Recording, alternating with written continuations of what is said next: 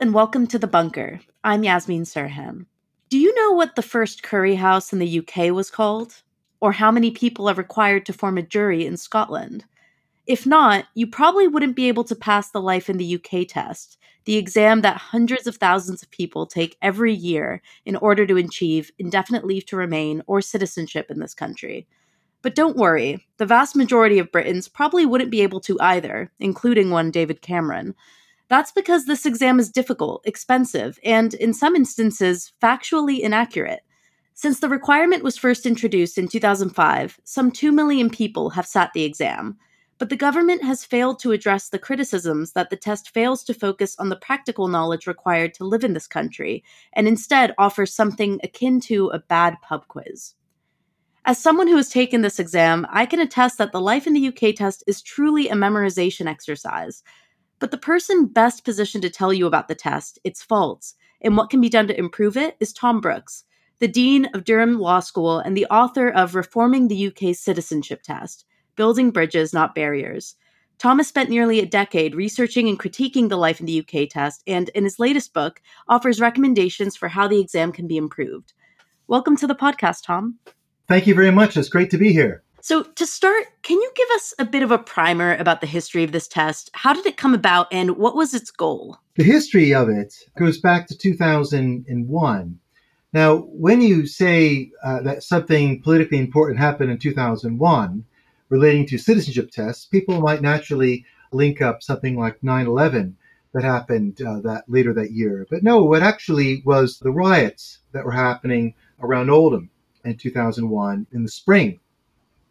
The Blair government at the time was becoming concerned about what it saw as the emergence of what they're calling kind of parallel communities, of migrant communities living side by side with others, but effectively going different ways and occasionally leading. There was a worry that what they were seeing, the unrest they were seeing, might be something they might see elsewhere. And so what they wanted to do is find some way of shared values or some way of integrating communities, old and new, together. In that spring, around the time of the riots, Australia just so happens to have finished its own review, looking into Australian values and Australian citizenship. And there they had decided that they were going to go ahead with a citizenship test for people to become Australian in future. Now, the irony is, in a way, that Britain went ahead with creating its own citizenship test before Australia got around to doing theirs. So it's an odd thing to say that Britain was influenced by Australia and its model for doing so, but beat Australians to doing it. However, Britain was not the first to have tests. You have tests in several countries in Europe. The United States has had one since the 1980s. So they've been around for a while. Neither Australia or Britain are new to them. But the origins was around that, was about thinking about integration, bringing people together. And what would those shared ideas about citizenship be? The aims and purpose was around bringing people together and integrating, though some of my research has shown that actually the test has been kind of counterproductive to that end. And it certainly has never been subject to any official review. That's such an interesting backstory. And your book, which I would recommend all listeners go and pick up, is a very great read. It's just so interesting to think like nothing unites people like revision.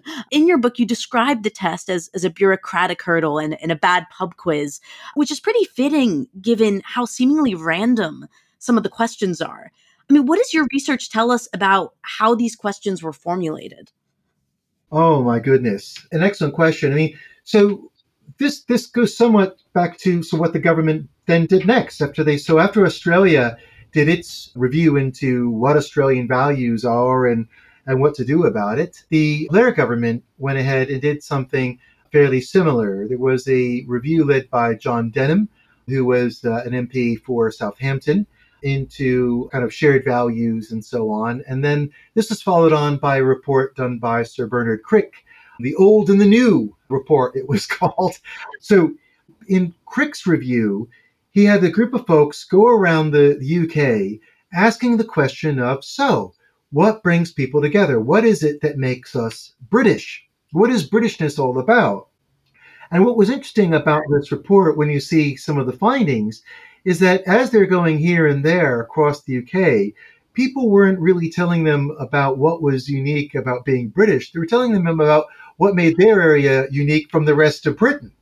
So when he was going to Scotland, they were saying, what made us British was things like haggis. Food always comes up in these things, hogmanay celebration, and so forth. When he goes to Wales, Welsh cakes somehow comes into the mix. Well, Morris dancing, rugby loving, haggis eating folks isn't something that necessarily unites everyone as British. They were effectively saying what made them not just different from other people from Britain, but made them different from the French, different from other nationalities. And so actually the Crick Review struggled a bit in trying to pin down what it was, what inclusive features of Britishness there were out there. What they wound up pinning down on were things like, for their shared values, shared institutions as well. So democracy, rule of law, respect, but also the different programs we use, the government that unites us all, and of course,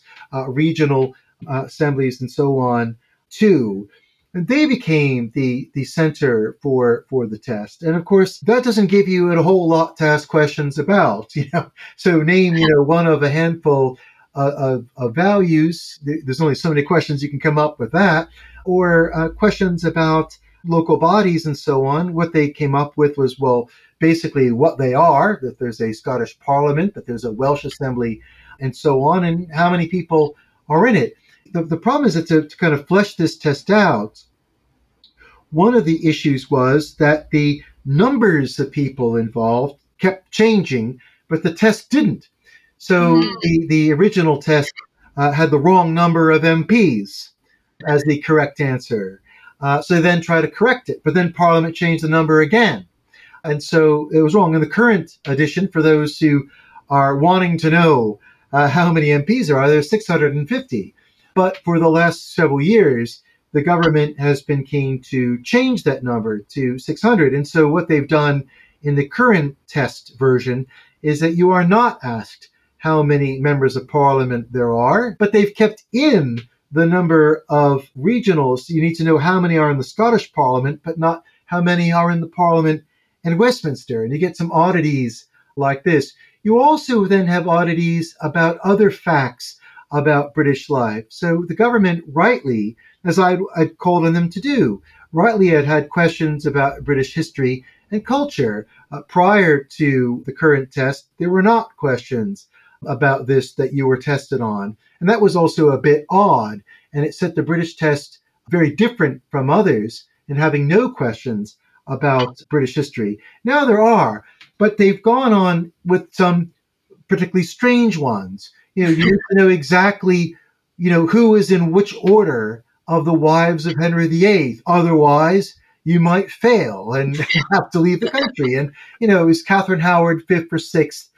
Should that matter that much is an issue we can debate. And also the question, one thing that I draw on in the book, the issue of the person who has the most facts about their life.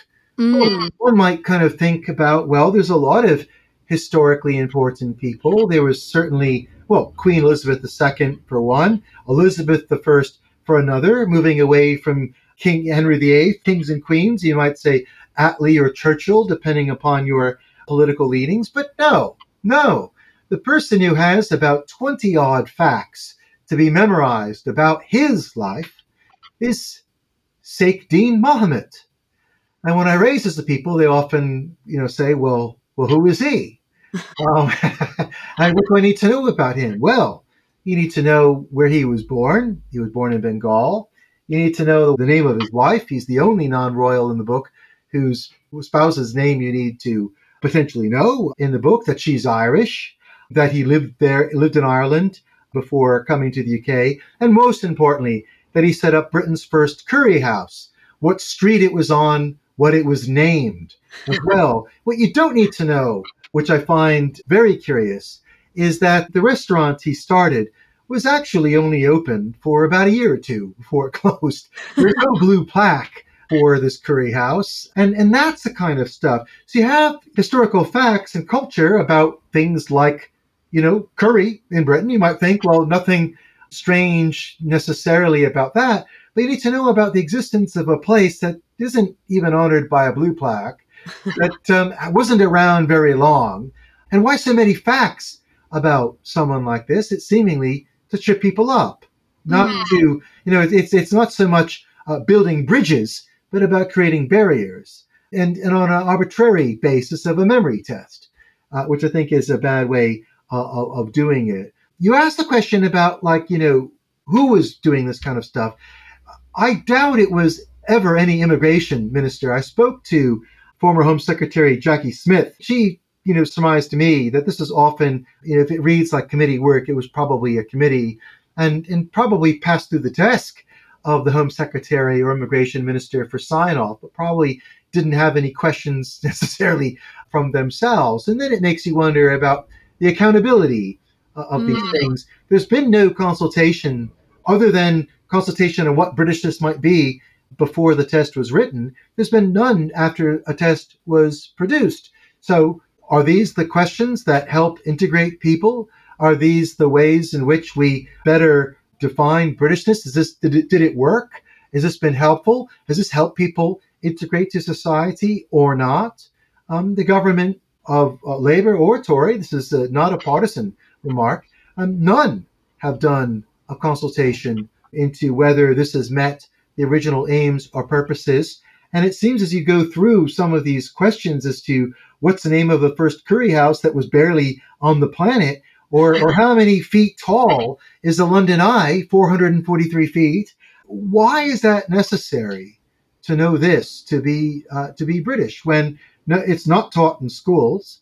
It is not part of the citizenship curriculum.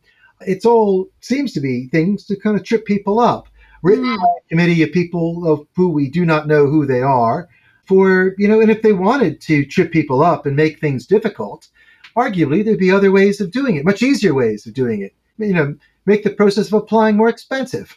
Do things on other basis that are a bit more transparent, a bit more direct than this, which seems a bit random in the bureaucratic exercise as so described. You're absolutely right. And certainly from the vantage point of an immigrant to this country, or someone who obviously has lived here for a number, the requisite years to be applying for, whether it's indefinite leave or citizenship, you do pick up things about the place. You probably know what haggis is when you walk in, you do learn things, mixing with society and speaking with people, but it's the seemingly random facts that, I put a lot of them to my British partner, being like, do you know this? Do you know who this person is? I was particularly struck by the sort of later chapters of the current study guide where they name all these important Britons. And I think you mentioned in the book, this is actually skewed largely male. Yes. In the study guide. Do you know what they're known for? Do you know what they invented? And he didn't have the foggiest. But yeah, it's so striking. And I guess I wonder, just to kind of illustrate this more for listeners, are there any other types of questions you can share, favorites past or present, that represent, as you kind of describe, the good, the bad, the ugly? Kind of broad way of describing this is the good are the kinds of things that you might expect to see in a test like this. So it's a difficult headspace to be in, imagining you are drawing up a test for British citizenship. But if you were, what kinds of things might you put in there? And, one idea, there's a question about where do you pay your taxes to? And that is the HMRC. And that, that seems to me a good kind of question to ask. Of course, another potentially good question to ask would be if you wanted to phone the police or emergency services, to report a fire or a crime, who do you call? That was actually removed from the current test. So that's an example, I think, of the bad, where things that were in the test that they bizarrely took out. Or another example is that there's a number of questions that have been in the test handbook about programs that you had to know about that you either couldn't access as an immigrant anyway, or had been stopped. So when I sat the test, they had stopped, if I recall, if I have my timings right, the educational maintenance allowance. But I had to know how it operated, even though I couldn't access it, even if I passed the test. I wasn't going to be able to claim it. An example of the ugly that I give in my favorite question, we all have our favorites. My favorite was from the second edition, which was live between 2009 to 2013. And in that, it asked you where you would go to get a national insurance number. Now, my wife is British. So when you ask your partner, raised in Britain, where did they go? The answer is very simple.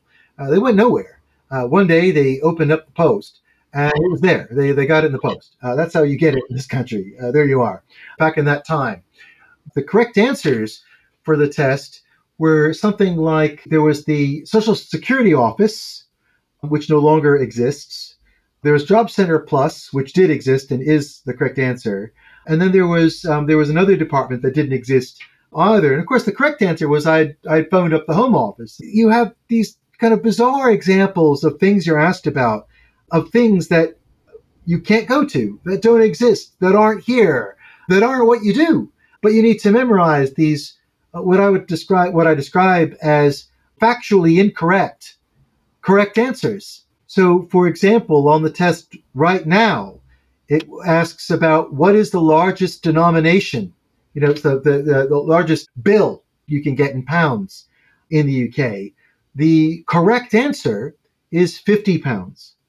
But that is only true of the Bank of England. It is not true for the Bank of Scotland. It is not true for the Bank of Northern Ireland.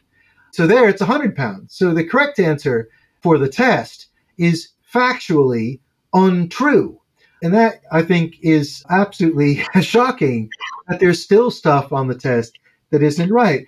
And it's just a remarkable lack of care over something that is seemingly so very serious. So I joke and I laugh about it, and I will want the reader to shake their head. I want them to have wry smiles. I am trying to poke fun a bit at the government as I go across. But of course, there was nothing funny about spending a lot of money and spending a lot of time in paying for a test and needing, putting together your application, in making a life in a new country and preparing for this test, when you see that, several of the correct answers for a test for something so important as becoming a British citizen actually are factually untrue, and that so many of the things that are in there, even if they are factually true, are ethically suspect as the basis for becoming British. That we must all know, that there was a vote, that Winston Churchill was voted the greatest Briton of all time. It turns out that vote was a BBC television series, I think going back some years, where you only were given limited choice and you had to pay to lodge your vote.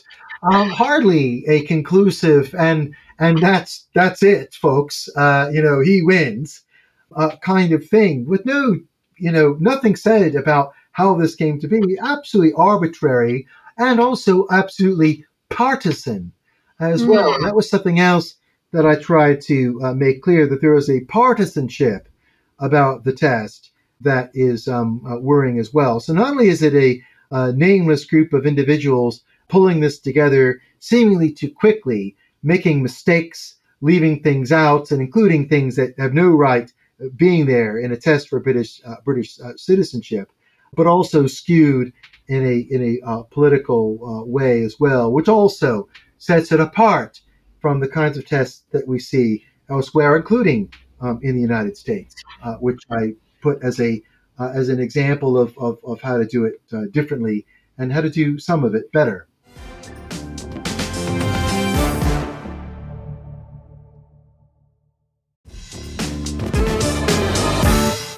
your book outlines really clearly sort of the parameters. I mean, you talked about how this is a pretty costly test.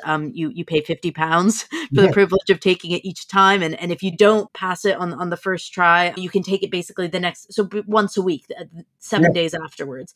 So that can add up, I guess, if you don't study, and then or if it's you just find it's very difficult, and you end up paying all that. I mean, can you talk a bit about how this test compares to other exams like the US one that you just mentioned, but also what the pass rate is like?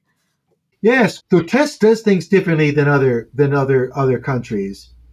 So some of the differences between how the UK manages things versus other countries is, first of all, £50 is more. The going rate in the UK is more expensive than elsewhere. So a Mm. common criticism of the UK immigration system generally, especially by those who go through it firsthand, like we have, even if it's not our own personal opinion, it is a common opinion of others, is that it's out to soak the immigrants. That a lot of the fees for students, for work, for citizenship, for other things are typically more expensive here than elsewhere.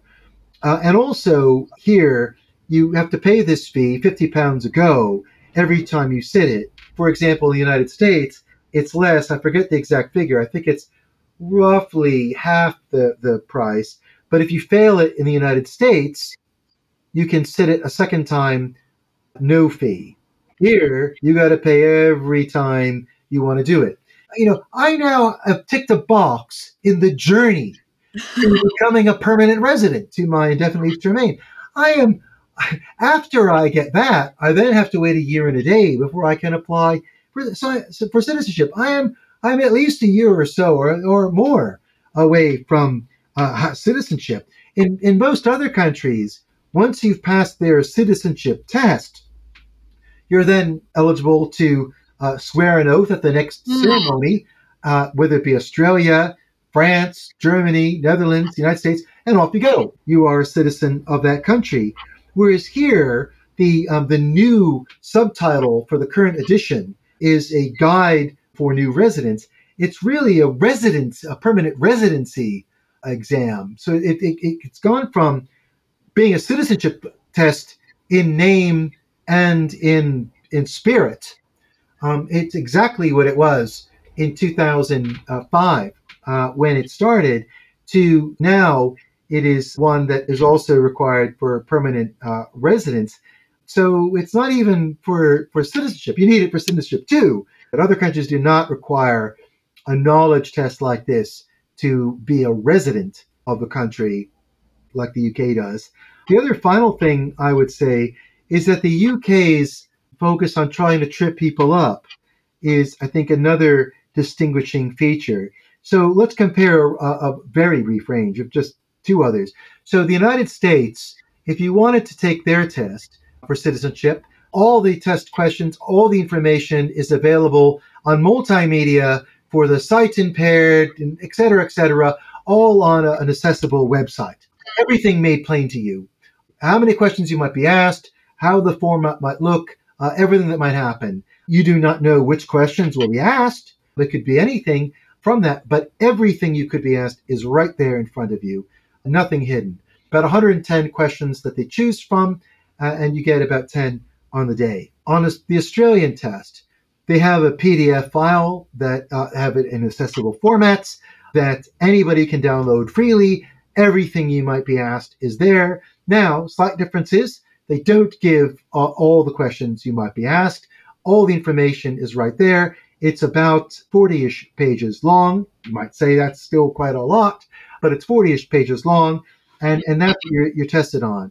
And very little in it that is controversial. So there used to be questions or a suspected question about who is the greatest cricket player, but the information was fairly circumscribed.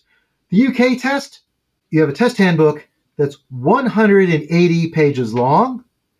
It has approximately 3,000 facts, including about 278 historical dates. And the format is not explicit in the handbook. So that you will be getting multiple choice questions that might have four choices where you have to choose one correct answer or both correct answer or true or false format. This you only find out if you also buy the official study guide or if you buy the official practice and question handbook. You are not told what the explicit format will be in the official handbook itself, which you have to buy. So you have to buy all the British stuff. It's not free like it is elsewhere. You have to pay for it every time you sit it. That's not true if you have to say in some places like the United States. There's this partisanship element I think is very worrying. And it's far more stuff to try to cram in your brain than either the Australian or the American or other tests that are out there. In terms of the pass rate fluctuates from year to year. It's typically around, give or take, between 65 to 70% pass each year. On the whole, it is broadly fairly high. Most people do pass it. Of course, it might be a sign of, people tend to only sit it once they feel reasonably confident of passing it. It's not any reflection necessarily on how many people are waiting around who could take the test but are not taking it, but for the cost. That's something that there hasn't been any study on that. We see big fluctuation, though, interesting, in terms of how different nationalities fare on the test. So, for example, if I was to give you some extremes, Americans and Australians, who, of course, would most, if not all, would be native English speakers. Of course, not all Americans are, not all Australians are, but most might be native English speakers. Both countries also with their own citizenship tests. They have a pass rate of about 97, 98%. So near perfect. When it comes to, if I recall, Turkey, Iraq, you saw pass rates of about 45% or so. I recall it being less than 50%. So you have a big variety, a big difference in how different nationalities do it.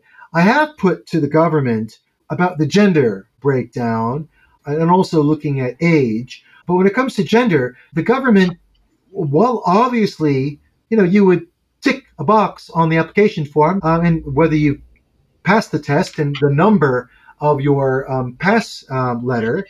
So this information would be received by the Home Office. The Home Office claims it doesn't keep records of that. And something that I'd be very interested to see is the gender differential by nationality about would there be any differences there in pass rates. I suspect that there could be, but the government doesn't have any data on it. And so there is no data out there to go on. Thank you so much, Tom, for taking the time. Thank you so much. Listeners, if you enjoyed this podcast, you can back us on Patreon so we can keep making them. There's a link in the show notes or just search Bunker Patreon Podcast. For as little as £3 a month, you'll get episodes early and ad-free, access to merch, and all the knowledge you need at your fingertips to sound interesting in any situation. This is Yasmin Sirhan. Thanks for joining me in the bunker. And for those of you who are curious, the answer to the first two questions are Hindustan Coffee House and 15.